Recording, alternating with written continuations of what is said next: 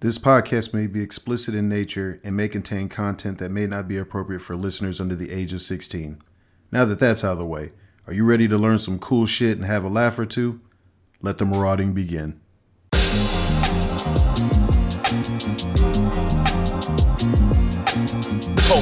Culture, marauders, culture, marauders. For the culture. Whenever we ride, we do it for the culture. For the culture. When we peek inside, it's for the culture. For the culture. Whenever we speak, it's all for the culture. For the culture. Every day we do it for the culture.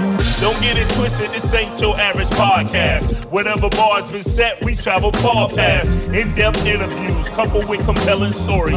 We educate you on some things, but it's never boring. Like HBCUs, we go hard for the culture. Like ATCQ, we maraud for the culture. Engaging content is what we offer y'all. Yes, for the culture, yeah, we do it all for y'all. For the culture, for the culture. For the culture, culture. For the culture, for the culture. Welcome to the Culture Marauders. One culture, one blood, one love. Woo! Woo! What's good, fellow Marauders? It's Rena with the Culture Marauders podcast, the show where we maraud on all cultures to enlighten and entertain. Today, we are marauding on women's health and endometriosis, and we have a special guest, Dr. Jim Ashby, here with us. Welcome. Thank you for having me. Yeah, it's good to have you. And I'll give everybody a little bit of information about Dr. Ashby. So she is my OBGYN, and she's a wonderful, wonderful woman. And so a little bit about her background. So Dr. Ashby is a board-certified OBGYN provider and a fellow in the American College of Obstetricians and Gynecologists. She was born in the beautiful island of Barbados and moved to New Jersey at the age of 18 to pursue a higher level of education. She graduated as summa cum laude with her Bachelor's of Science in Biology at Bloomfield College in New Jersey.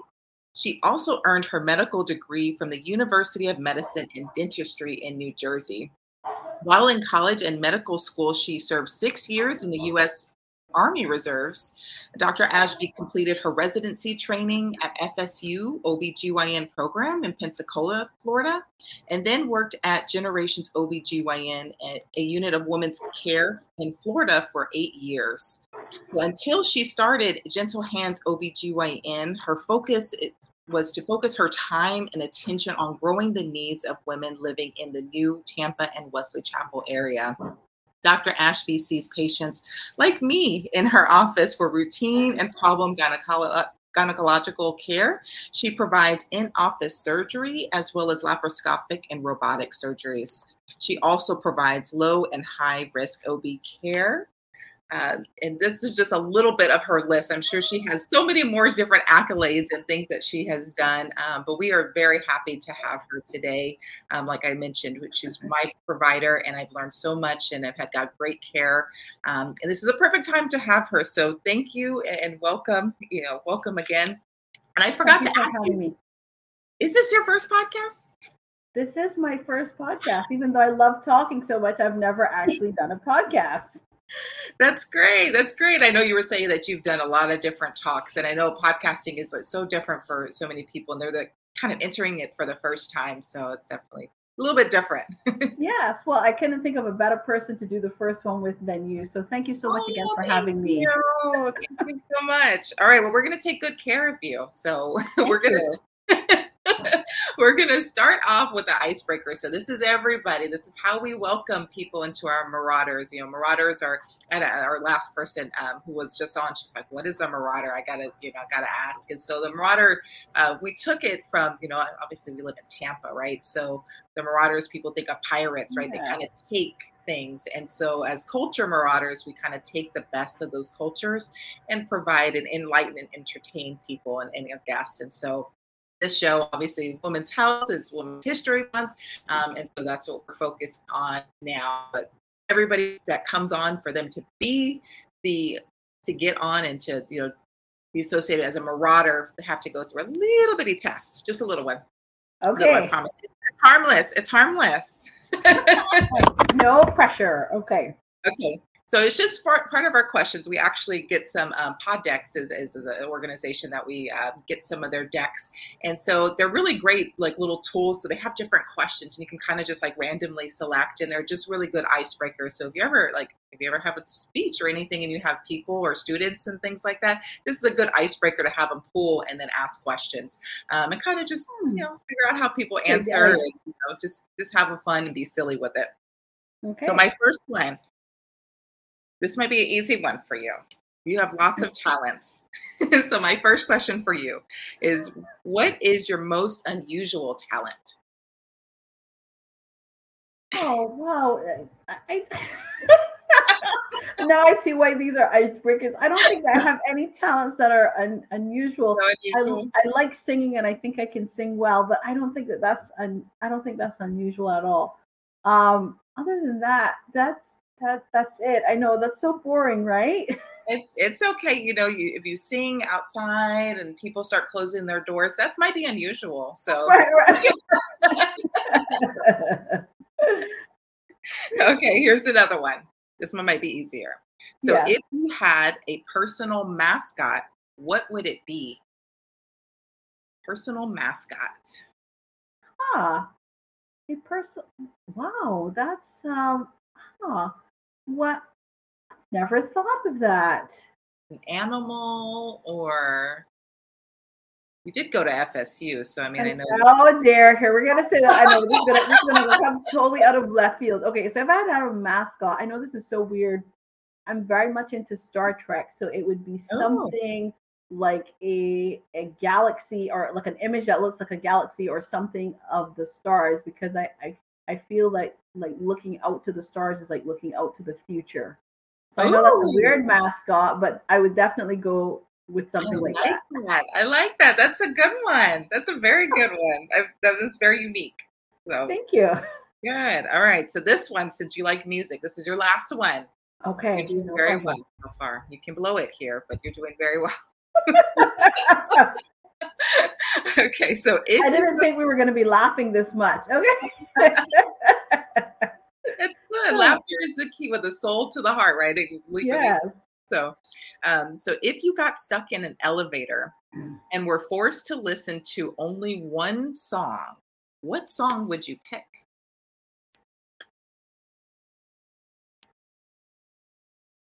Wow, that's really hard, because there are a lot of songs I love.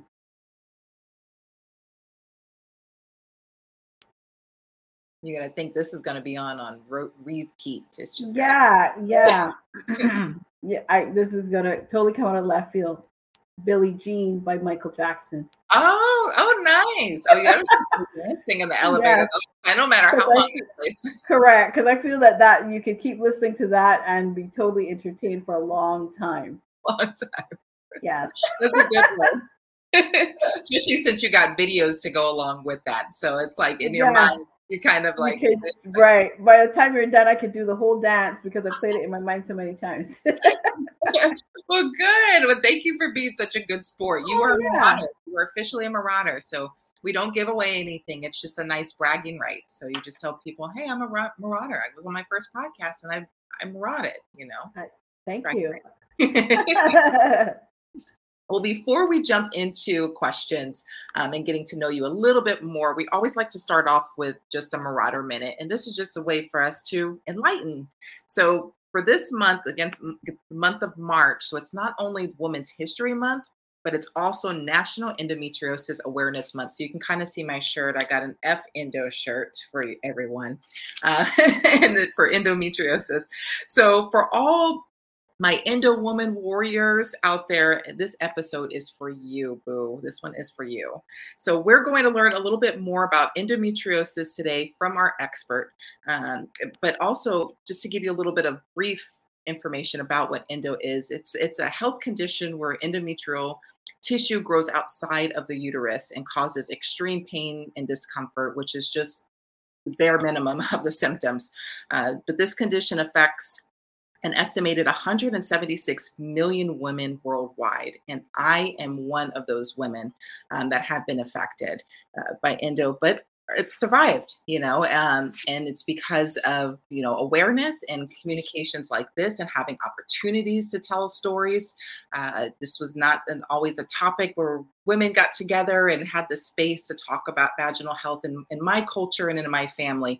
It wasn't something that we did, but yet it's something that we lived through.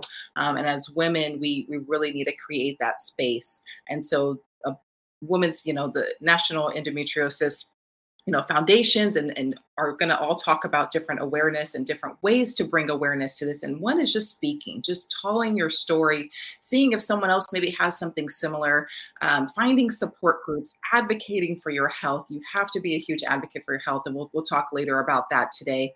And just finding people and also a provider that is supportive and educated on the matter that can help you. And so that's why I brought Dr. Ashby here today, because she has been the one to help me along with my family and my support team, and she's helped me find more supportive tribes that I could be a part of, to help me learn more about endometriosis and what's going on with my body, and also how to heal, and not just heal physically, but mentally. And that's all part of what we'll discuss today. One thing that I'm extremely proud of that we do here at the Culture Marauders is that we really advocate for people telling their stories and using their voice. So we provide training to women, children, and anybody who's interested in learning how to podcast. It's called Maraud the Mic. We teach them how to use their voice, how to strategize and organize their podcast, how to use the equipment. And then we also provide services for those who already got started on their podcast, but maybe it takes a little bit of extra time doing some of that editing work and distribution. So we take that from those individuals and we can actually do that for them. So it's podcast production as well as training, again, to uplift and elevate those voices and tell your stories. Nice. So now getting into everything. So Dr. Ashby, thank you again. It's been a little while since I've seen you, a couple months actually. A couple months since last time I've seen you. So it's definitely good to see you. It always is. And I know that's not the case for everybody who goes to the GYN, but I actually enjoy going and seeing you every single time. So thank you again. Thank you. Well, thank you. And thank you for having me. It's my pleasure to be here. Yeah, great. Well, just want to, give you the floor and give you the opportunity to tell us a little bit about yourself and, why you started into some of this work. Okay, yes. So I always wanted to be a doctor from the time I was a teenager because I loved science, but I loved biology, and I felt that my love of biology would translate best into medicine as opposed to doing research or something else like that. Then when I was in medical school, I thought that I would want to be a pediatrician. I just thought that it fit my personality. And then when I did my pediatric rotation, I did not love it. So then there I was in medical school, not sure what I wanted to do. And part of medical school, thank goodness, is that they make you rotate in quite a bit of the specialty so you can actually see. And I did OBGYN and I loved it. And it surprised me that I loved it because it was never on my radar. So I did it. I remember the first day on rotation, it was so exciting that like I was like deer in the headlights, but in the best possible way. I was excited. I wanted to see everything. And after everyone went home, I still stayed there for several hours because I wanted to watch a delivery and I wanted to see. I wanted to know. I still remember it like it was yesterday. It was so exhilarating. The whole rotation was fantastic. And then I knew that this is what I wanted to do. But like most doctors, I went through that period of time of, oh my gosh, being an OBGYN, that's such a hard life. You're up all night. Could I do it? Should I do this? I should pick something else. So most of us kind of go through that depending on if it's going to be one of those specialties where you're up all night. But then in my soul, I said, if I do anything else and not the thing I love the most, I will not be happy. So if I'm going to be up all night, okay, fine, then that's just what it's going to be. And I did it. And guess what? I still love it. 13, almost 14 years later, I still love being an OBGYN.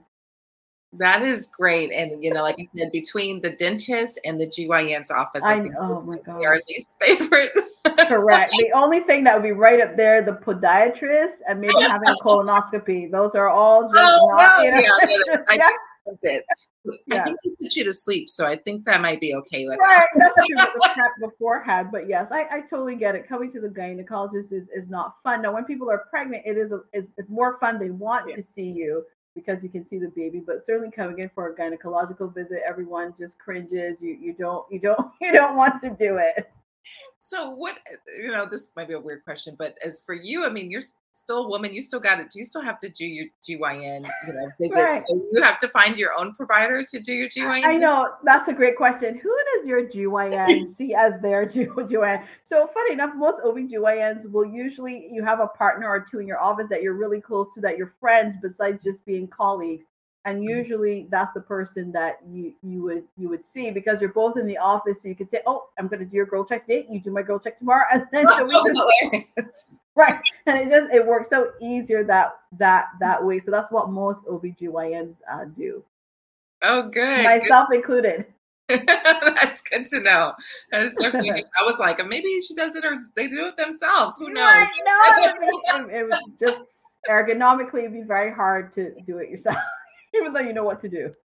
Yeah. And speaking of ergonomics, those, please, I know you've been in the field for a while. Can you advocate for us and get some different like handles for the feet and like a board? Like it feels like you're on a hard board table with these Yes. metal claws that come out and they're cold. Like, can we get something nicer? I know that's the thing. As OB/GYN females, we would all love something nicer. But the funny thing with that is that a lot of these things are regulated by OSHA and stuff like that. They have to be hard. They have to be metal. You have to be able to sterilize them. You have to be able to clean them because they're surfaces that are exposed to secretions and blood. So anything that we would do to make it cuter, we are not able to do it because it has to meet these standards, which means hard and cold and metal. Got it. Are you able to see me? Oh, I lost you. I hear Okay. you, but I lost your voice. Or Oh, lost your voice. I actually didn't do anything. Nope, Okay. you're back. There it is. Yes.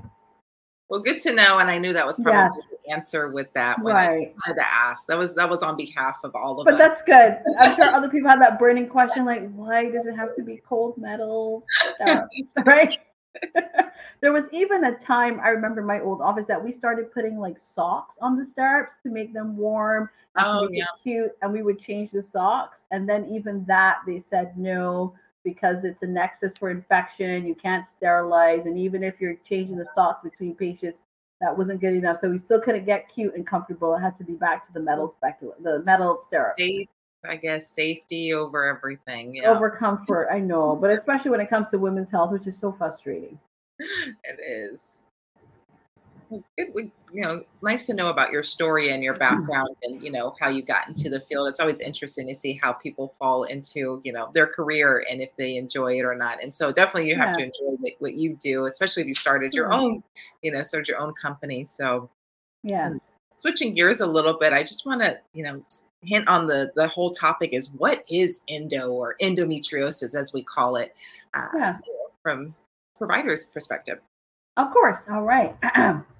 So, like you had mentioned before, so endometriosis is a disease. It's a disorder. People don't make themselves have it. It just happens, and we don't understand why it is this way. But essentially, what happens? I'm going to use my hand. So your uterus is that little organ that's shaped like a pear. On the inside of your uterus, there's that soft endometrial tissue. It's the tissue that's shed every month when you have a period. And then what's left is the muscle. So the muscle never sheds, but that lining sheds. And what happens to some patients is that blood tissue lining ends up inside of the abdomen instead of just being inside of the uterus. And when it's there, it causes all sorts of abnormal things to happen because it should not be there. Now, your uterus is a very special muscular organ that's meant to hold that blood, deal with the shedding, deal with the swelling, all of that sort of stuff. But once that tissue is inside of your actual abdomen, your abdomen was not meant to have that kind of tissue. So what you get is a whole host of symptoms and complications. So a lot of patients will start off first, having really bad menstrual cramps, because not only are you bleeding the blood that's inside of the uterus, but then the blood that's in the abdomen makes that uterus cramp a lot more. You can have then later on patients end up getting just pelvic pain in general. So you're no longer on your period, but you're cramping all the time like you are on a period. Some patients will then sometimes feel bloated all the time, nauseated all the time. Some patients start feeling pressure on their bladder, discomfort when they're having a bowel movement. Some patients will have painful sex. And you can have 10 patients with endo, and each patient can have a different combination of symptoms, which is why sometimes it also makes it hard for us to diagnose endometriosis, because not every patient presents in the same way. And then the question that's asked is, well, how can blood and tissue hurt so much? That doesn't even make sense, because when it's in your uterus, it doesn't hurt your uterus. But when you look at it under the microscope, essentially what's happening is that tissue. So let's say my hand here is the tissue. When it adheres to the walls inside of the abdomen, it's kind of drilling and digging into the walls on a microscopic level. Now, when this happens in your uterus is built for that, right? It's built for that tissue to hold on like that, because essentially that tissue is waiting for a pregnancy to hold on to. But when it's in the wrong space inside of your abdomen and it's grabbing onto things, then it causes inflammation and it causes constant pain. It's equivalent to someone walking in a dusty room and the dust makes you sneeze all the time. The dust is the endo. You sneezing all the time is your pelvis constantly being inflamed, irritated, trying to clear this thing that should not be there. So that's how something as simple as blood and tissue can be so painful, because its pathology inside of the pelvis is very different than when it's inside of your uterus, and it's meant to be inside of your uterus. And then the different types of pain that patients get can be because the endo can be in different locations. Sometimes it's in the pelvis on the outside of the uterus. Sometimes it's on top of the ovary. Sometimes you'll have an implant on top of someone's bladder. Sometimes you can have implants around the rectum. And then in rare cases, you can have endo much further away, up into the abdominal cavity. Sometimes you can find it under someone's diaphragm. And weirdly enough, there have been studies where they found endo in someone's lungs, in their nose, in old incisions, like in the belly button. So there are several theories as to well, why do we find this endometrial tissue in a different spot? So one theory that seems to make a lot of sense is, here's your uterus. You have your fallopian tubes coming off of the uterus, and so we think that when you have your period, instead of all the blood coming out vaginally, that some of it backs up into the fallopian tubes and finds its way out into the pelvis, because that is the opening. Your pelvis and your fallopian tubes are open because the ovaries are there. So we think that is one way in which endometriosis occurs. And there is another theory that there is what we call lymphatic spread of endometrial tissue. So we all know of the circulatory system. Our heart beats and pushes blood, to every organ, from the tip of our head down to our toes. But there's another system called the lymphatic system, and this is the fluid that kind of bathes our tissues. If you've ever had like a tiny paper cut and you see it kind of oozing clear fluid, but it's not actually bleeding, that clear fluid is lymphatic fluid. And there is another set of vascularity running alongside the blood vascularity that helps to clean and bathe those cells. So one of the theories is that some of the endometrial tissue gets into the lymphatic system, and that system, because it goes all over, then we think that it deposits the endometriosis in the pelvis, but could also account for why you can have endo in such weird places, like in someone's lungs, because there is no connection between your lungs and your uterus at all. There's several layers of muscle, diaphragm, your lungs are insulated, triply insulated, so it would not make sense that blood could just back up from your fallopian tubes and get all the way to the lung. But that is one theory. But unfortunately, our knowledge is still in the early stages, right? We're still learning all this stuff. So these are just the two theories as to how endometriosis occurs. So the problem in medicine is when we do not understand the why, it is hard then to come up with a permanent fix to something, because if you understand the why, you can stop it before it gets to that point. But at this point, we still don't understand the why.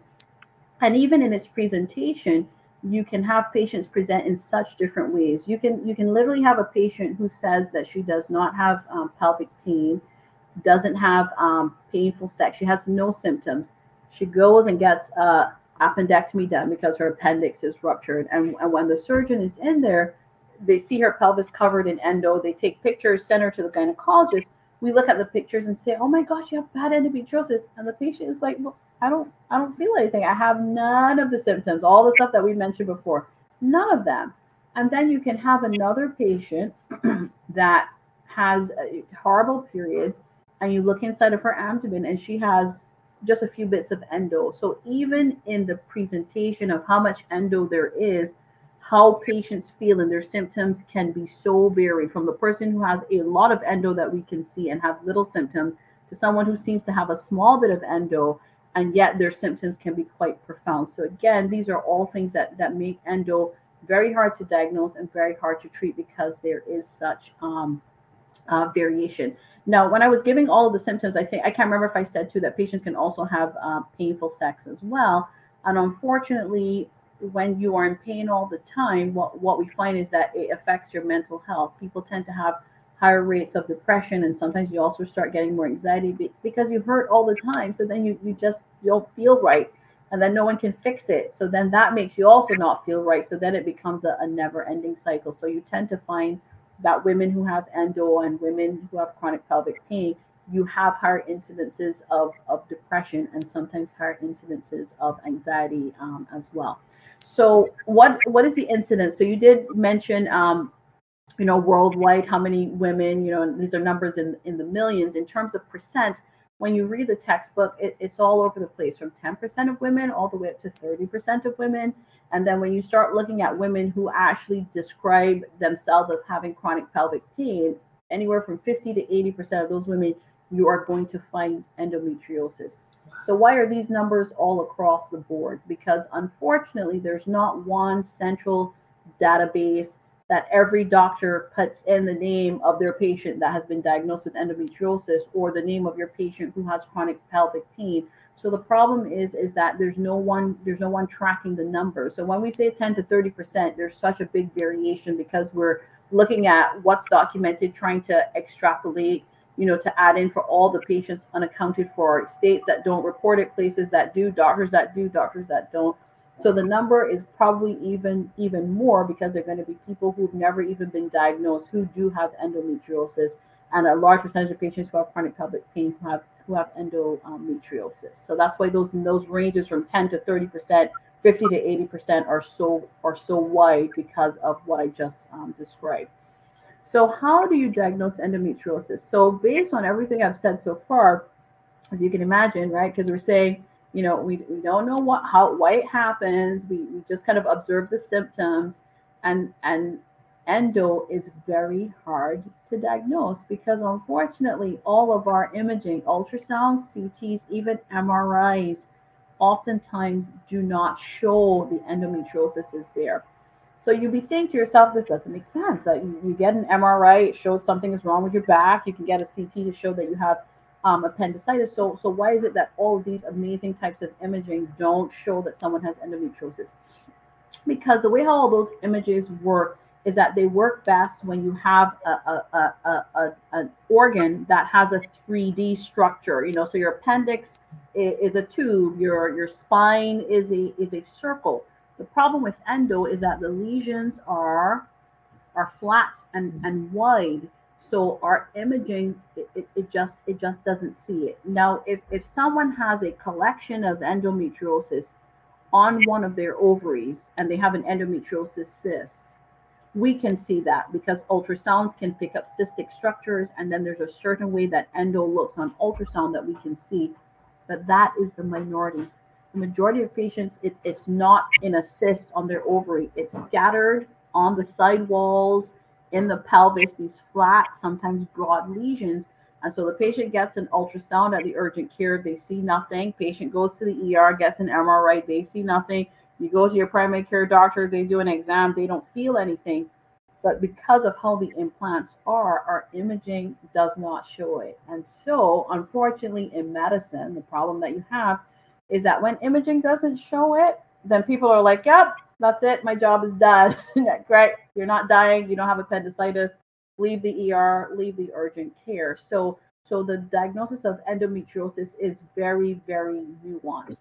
So patients are not going to come in the office and say, I have endometriosis. Typically, what happens is that patients come in and say that they have pelvic pain.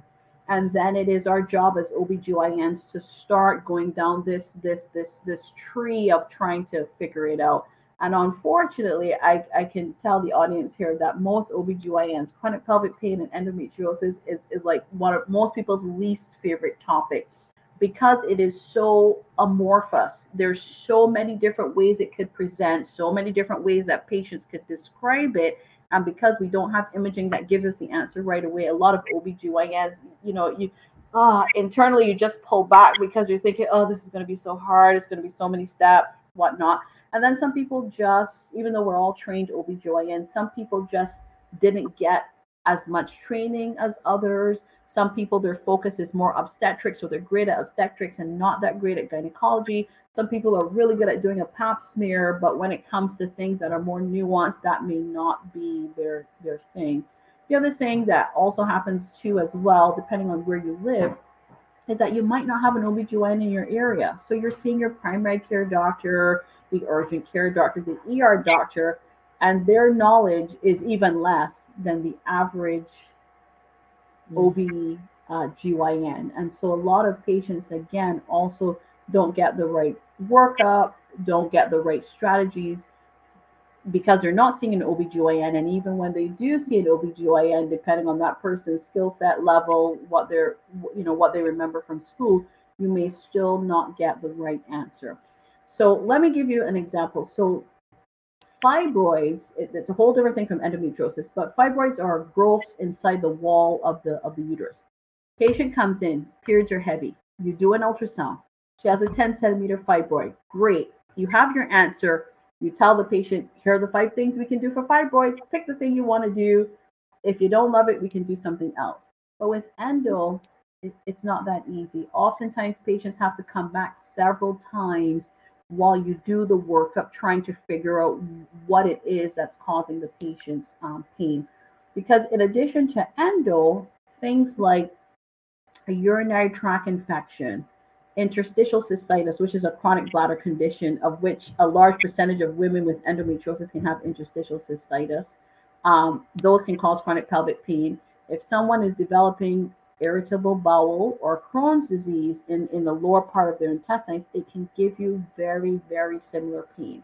So when the patient is telling us that they're having pain, then you have to think of all of these things it could be and then come up with a strategy that makes sense to figure it out, which can be very frustrating for patients because it is not I have the answer right now. Oftentimes what happens is the patient gets an ultrasound and their ultrasound is normal. So then most doctors, we will start doing swabs. We're checking for a UTI, checking for sexually transmitted infection, trying to ask, history that would make us think one thing or the other. Is it bowel? Is it bladder? Or is it endo? So there's all this talking, all this testing that has to be done.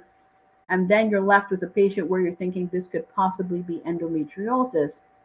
And then we have to give patient the horrible news. I think you have endo. I can't make a definitive diagnosis, but here are the things that we do to try to figure it out. And those options are you can take a patient to surgery and look in their abdomen and see if you see the endometriosis because it does have a very specific look to it. In the past, that was the main strategy. But over time, the American College of OBGYN has become more nuisance in even having us just run patients to the OR because what we now understand is that early in the process of endometriosis, sometimes the implants are so small, microscopic, that you can go in surgically and you don't see anything. So now the patient has had a surgery, you found nothing, you put them through a surgery, patient is upset, you tell them to go see their primary care doctor. But 3 years later, another gynecologist looks and this patient's abdomen is full of endo because it grows. It starts small and then it grows bigger over time. So surgery is not always the fix. Now, if you go in and there's lots of implants, You have your answer, and essentially what you do, you excise them, you burn them, you remove them as much as possible within reason. Because if it's on someone's bladder or your intestines, you can't burn those areas. But other areas of the pelvis, you can remove it, you can strip it, you can take it out, and patients do feel better. But surgery is not the end all be all, which is why now it's also recommended that before we take patients to surgery, or when we suggest it, that we also suggest the patient the following things.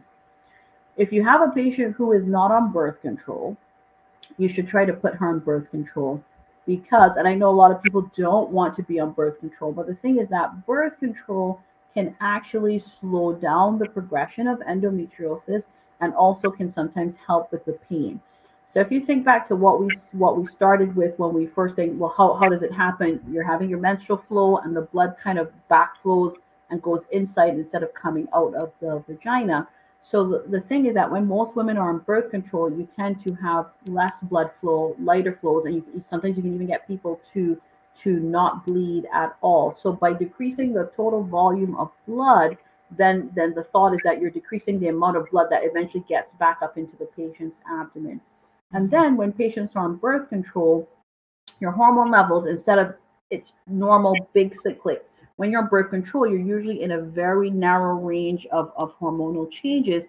And that endometrial tissue on the inside is responding to your hormones just like it would inside of the uterus. So it stops the breakdown and shedding inside of the pelvis. So one strategy is to try to put that patient on birth control and try to control the pain, primarily with anti-inflammatories and less with narcotics, because now we've understood that, of course, we've made people become addicted to the narcotics. If you had a patient, and so patients sometimes don't want to hear that because they're frustrated. They're like, I have this pain and you want to stick me on a birth control pill. But what we have to explain to the patient is that we're trying to figure out what it is that you have while making your symptoms better. So if you put this patient on birth control and a lot of her symptoms get better, almost always the patient does have endo. So you've kind of made the diagnosis, but more importantly, the patient is feeling better. Now, if you have a patient who was already on birth control and they came in having all these symptoms, well, then obviously putting her on birth control isn't going to work because she's already on birth control.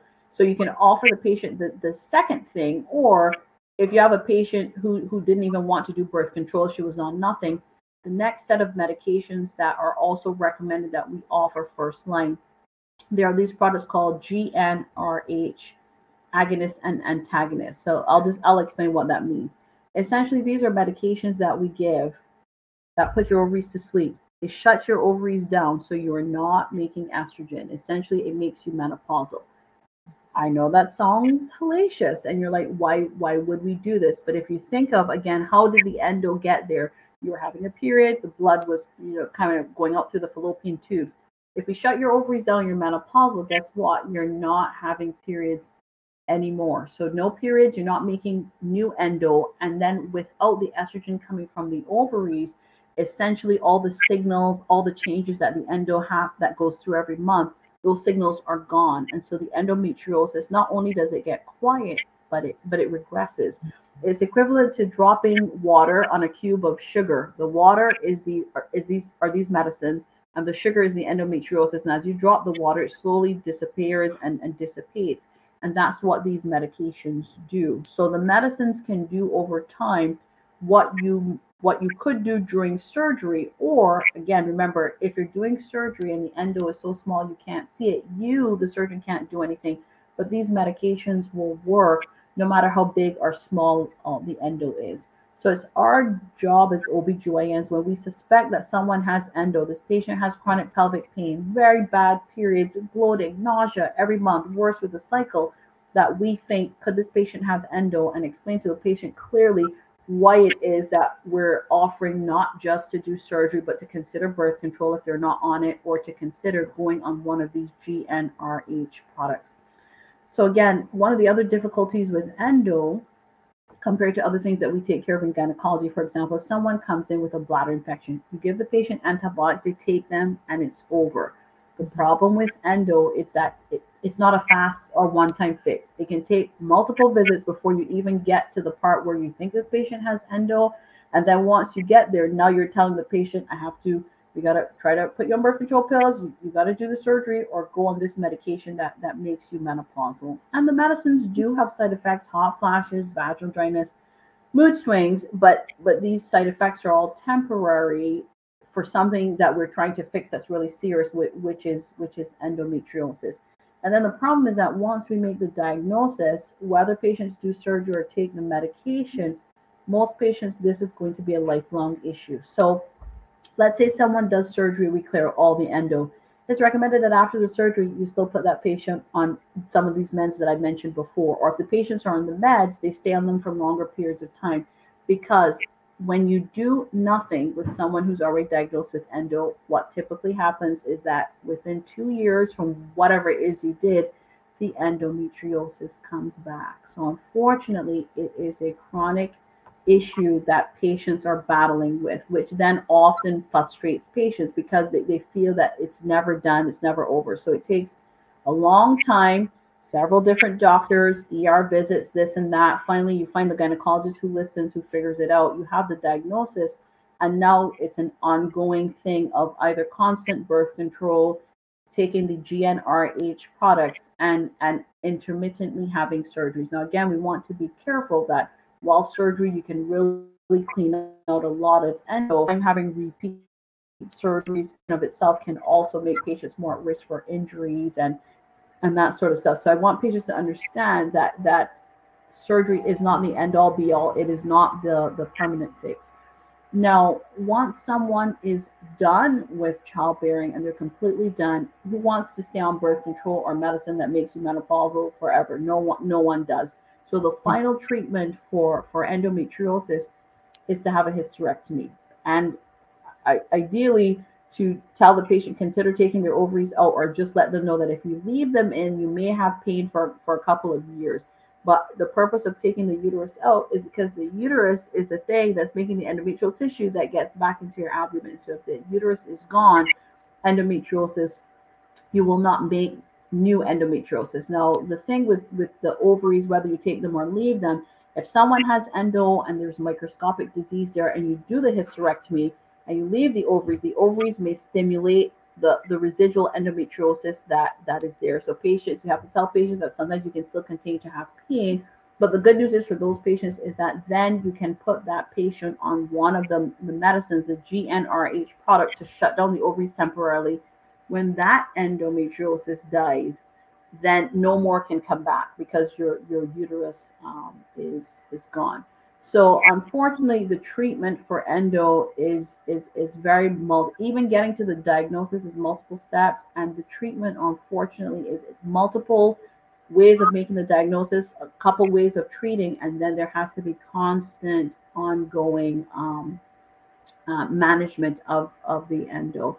And sometimes too, back to making the diagnosis of endo, I think sometimes what happens also with patients that sometimes patients aren't telling their doctor to the extent of what is going on, or you don't tell your doctor that changes over time. So a great example is you meet a patient at 25. Dr. Ashby, yes, I get cramps. I take a Midol. I'm good. Okay, so with that, it would not make me think this patient has endo. But now at 30, the patient is finishing a bottle of Midol every day, but it doesn't dawn on her every time she sees me to say, hey, Dr. Ashby, my cramps have gotten worse. And because a couple years ago when I asked, she was just taking a small bit of Midol. So sometimes we as a doctor, we don't remember to ask the questions again because we assume that our patient will tell us, and sometimes patients just forget. Or as women, you think, well, this is just normal, or my mom and my aunt, they all have bad periods. So sometimes what happens is that as things get worse over time, we just live with it, we just deal with it, and we forget to say it to our doctor. But on the flip side, I will agree that we have clinicians that don't listen. The patient is literally telling them that every month they're crying over the toilet in pain, vomiting, bloating, sex is painful, and they're like, yeah, that's just what it is. So definitely part of the blame is on us. But sometimes as women we forget to tell our doctors, or we don't say how bad it is because we don't want to sound like we're whining, and we don't want to sound like we're needy, and we need to be strong. And my grandmother lived with it. So sometimes you have to be just very honest with your doctor, especially when there has been a change. And then definitely the other thing that I see a lot is that patients are going to the wrong person, right? Horrible pain, they've been to the ER 6 times in the last year. It's pain in the pelvis, and in that year, they never saw a gynecologist. Or they're going to the urgent care all the time because their bladder doesn't feel right, or they're pain having bowel movement. The urgent care checks their urine, does an ultrasound, everything is fine. So sometimes too, you're going back all the time to the general practitioners when you should get to the gynecologist's office so that someone could realize, no, you don't have a UTI all the time. This seems like you have endo with some of it in your bladder, right? So it's a combination of multiple things. Yeah, this is why I love you, because you explain things in such a simple and calming way. But the thing is, you communicate very well, and I think that is important to know. And like, once you find a provider that is able to do that, I think that kind of it puts you at ease, because being on the other side, you're already frustrated, you're already in pain, Yes. you're upset, and you got to take time off of work for all of these appointments. And so Yes. the patient side, we're just bouncing around from place to place. And when you pass, Yes. I think it goes communication both ways. I think that's what you really alluded to: communication from the Right. provider of how long this can take, and communication from the patient on what they are experiencing, and kind of documenting that. And I think that's Yes. very, very important and key to kind of pinpoint. Right. But as a woman, I absolutely understand that frustration, right? Been to the ER 5 times, you had normal CTs, but yet none of your ER doctors has said, hey, you should probably go see your gynecologist. Because the problem with our medicine, especially in this country, is if imaging is normal, the person isn't dying, bye. And that's not it. Our job is not done until the patient feels feels better. That's great. Yeah. So as just in general, for when we're looking at vaginal health and just kind of taking care of ourselves as a woman, what are I guess what are the things that we should be doing so that we can catch, if we have endo or fibroids or anything early? Like, what should we be doing? Gotcha. Okay. Well, so most important here is that I would love everybody to please see a gynecologist at least once a year. So that will kind of circle into like, okay, pap smears. Okay, so there was a time in this country that it was recommended we do a pap smear every single year. But what a pap smear is that procedure where you're seeing your doctor, and we put the speculum inside the vagina, and we swab your cervix, and we send that off to check for cervical cancer.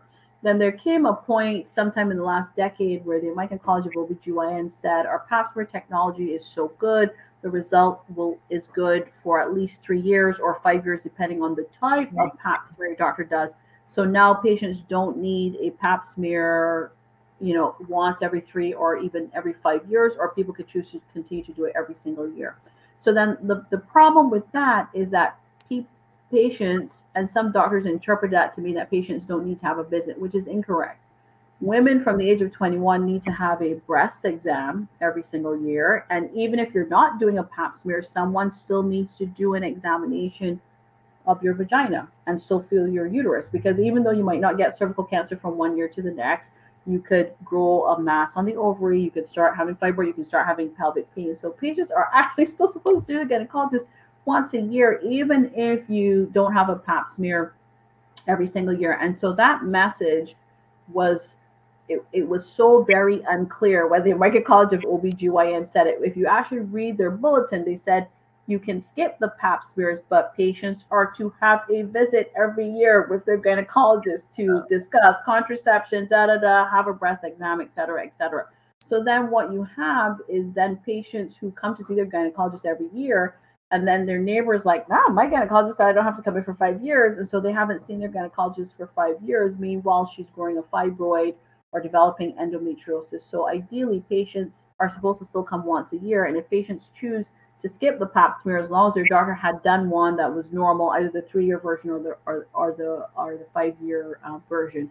And then if you have a change, write it. All of a sudden, you were doing great on your birth control, and now you suddenly started cramping every single month. Write it down so when you see your gynecologist, you can actually, explain that, document it, write it out, so that when you're sitting in front of the person, you can kind of explain to them the change that has occurred. And then don't be shy. Again, I totally understand. Sometimes as women, you don't want to say your period is heavy.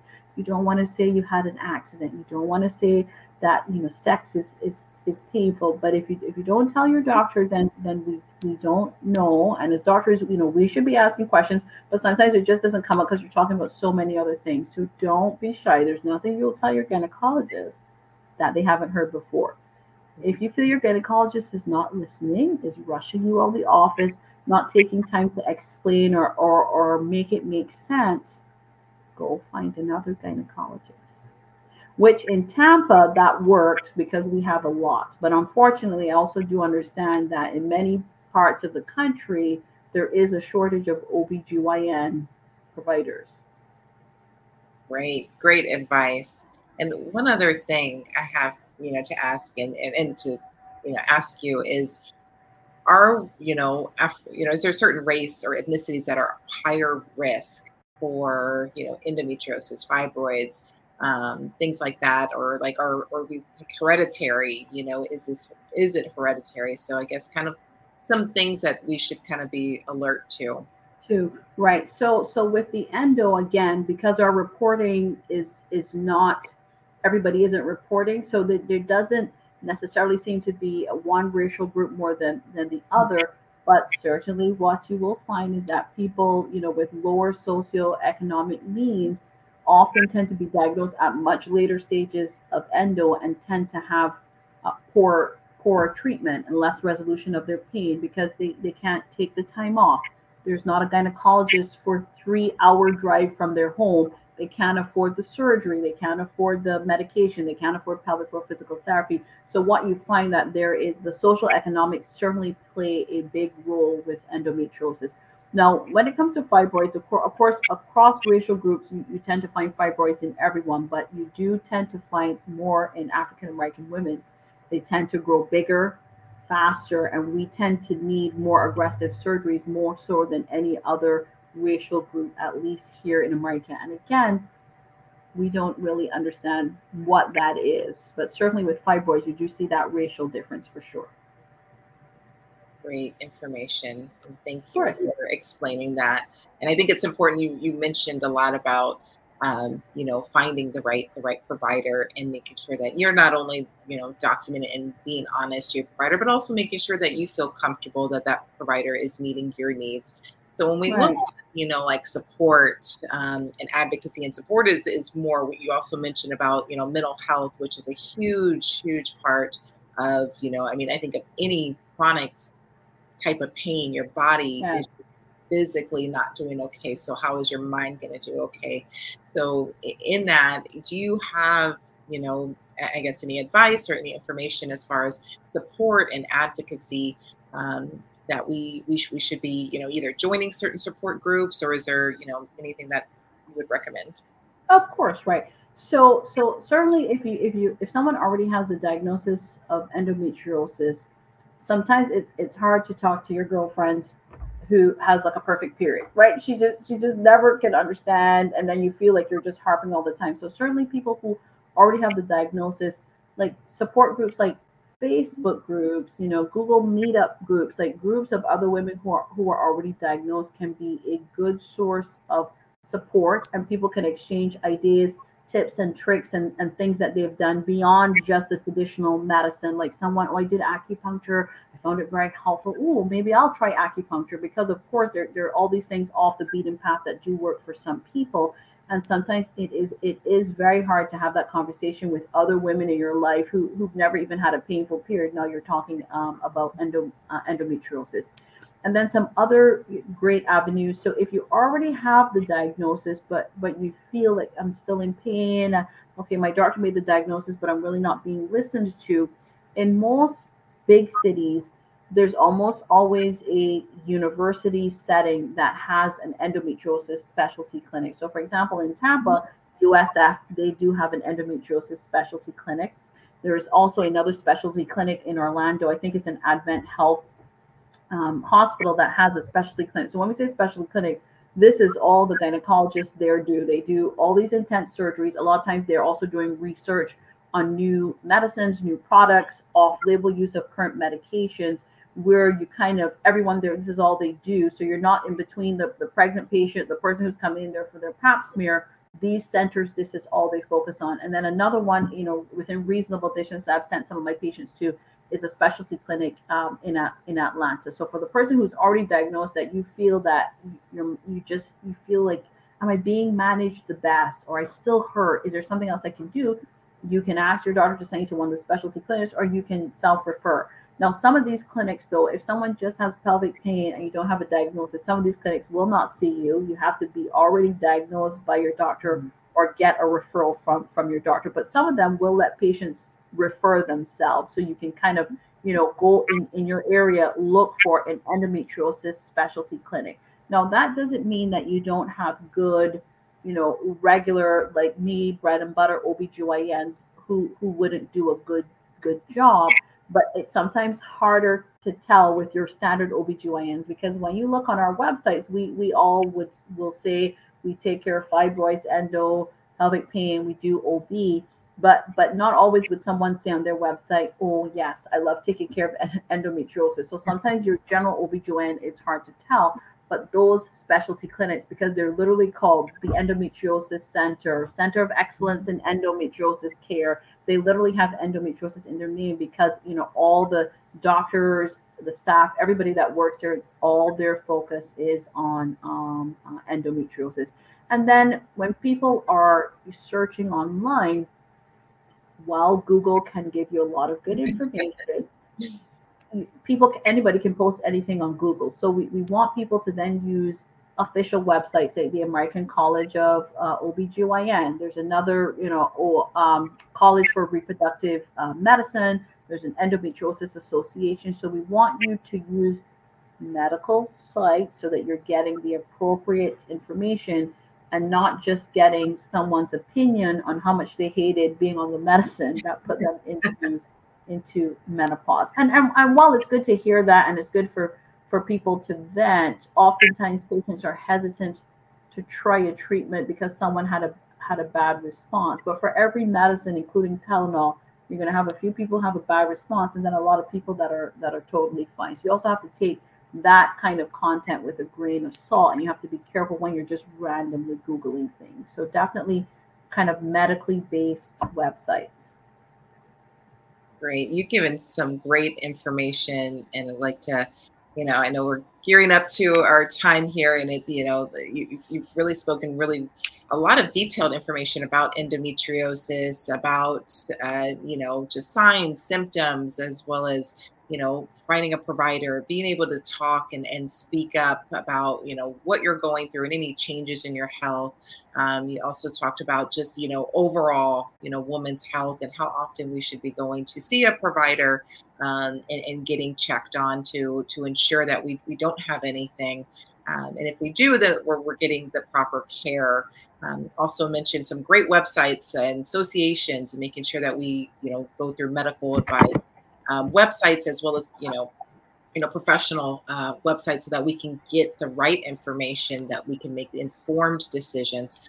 Also, it's important, the support and finding those supports. You mentioned lots of tribes. Facebook is definitely one of those, as well as some of these associations have other tribes. Yes. Association for Endometriosis, things like that. They have other ways to meet people that are maybe going through the same journeys as you. So very important to kind of find that support. And I wanted to hand it back to you just to see if you have anything as we're wrapping up, just any other bit of advice, simple advice for us. Yes. If you're having a symptom and it seems extreme, don't just live with it. No question is silly. Bring it up to your doctor. If your doctor can't give you a good enough explanation other than this is just how it is, then you need to see someone else. And as women, we also need to stop telling other women, everybody has cramps, everybody has painful sex, right? Because sometimes it's us saying that to another woman that stops her from bringing it up to someone else. So we need to stop. If you're crying on the floor every month, you need to tell someone. If your periods are so heavy that you're having accidents, you need to tell your gynecologist, you know. So if something is really extreme, please say something to the right person. And in that case, that would be all your gynecologist. If you feel your gynecologist isn't listening or helping, find another gynecologist. Thank you, Dr. Ashby, for that. And so I want to see, where can people find you? I know you do have your website and your business, the gentlehandsobgyn.com.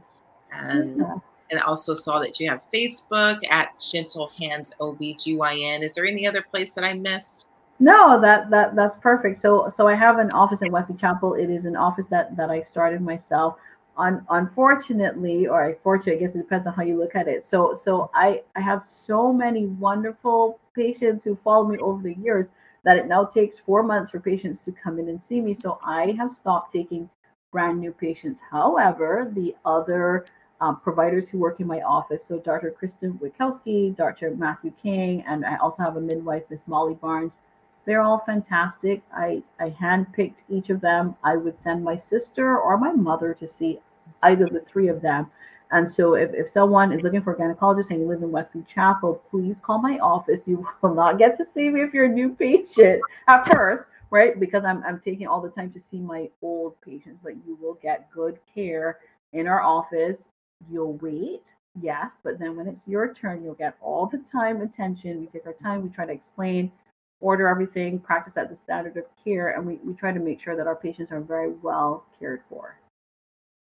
Great. So thank you. Do you have any final shout outs or thank yous that you want to?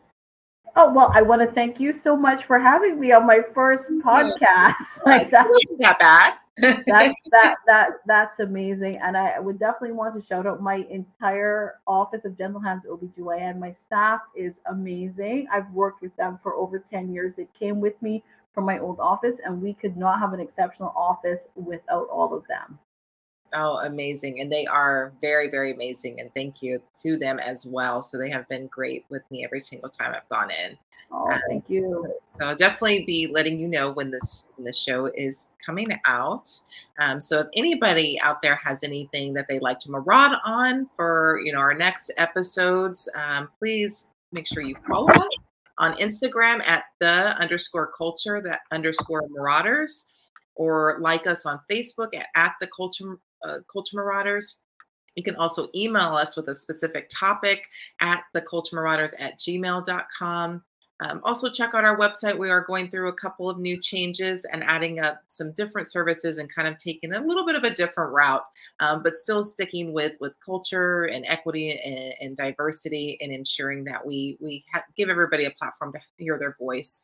And also, we'll be doing a second part of this where I'll be telling my story of endometriosis, and actually have my husband on, who's been my support through this whole journey. And it's very, very important to make sure that any person is going through any sort of chronic condition or disease or health issue that or just any personal issue, having that great supportive person in your life. And so we'll be kind of having a little Q&A of what he's learned and how he's been able to help me as I've gone through, my own endometriosis journey. So as always, one culture, one blood, one love. We'll see you next time.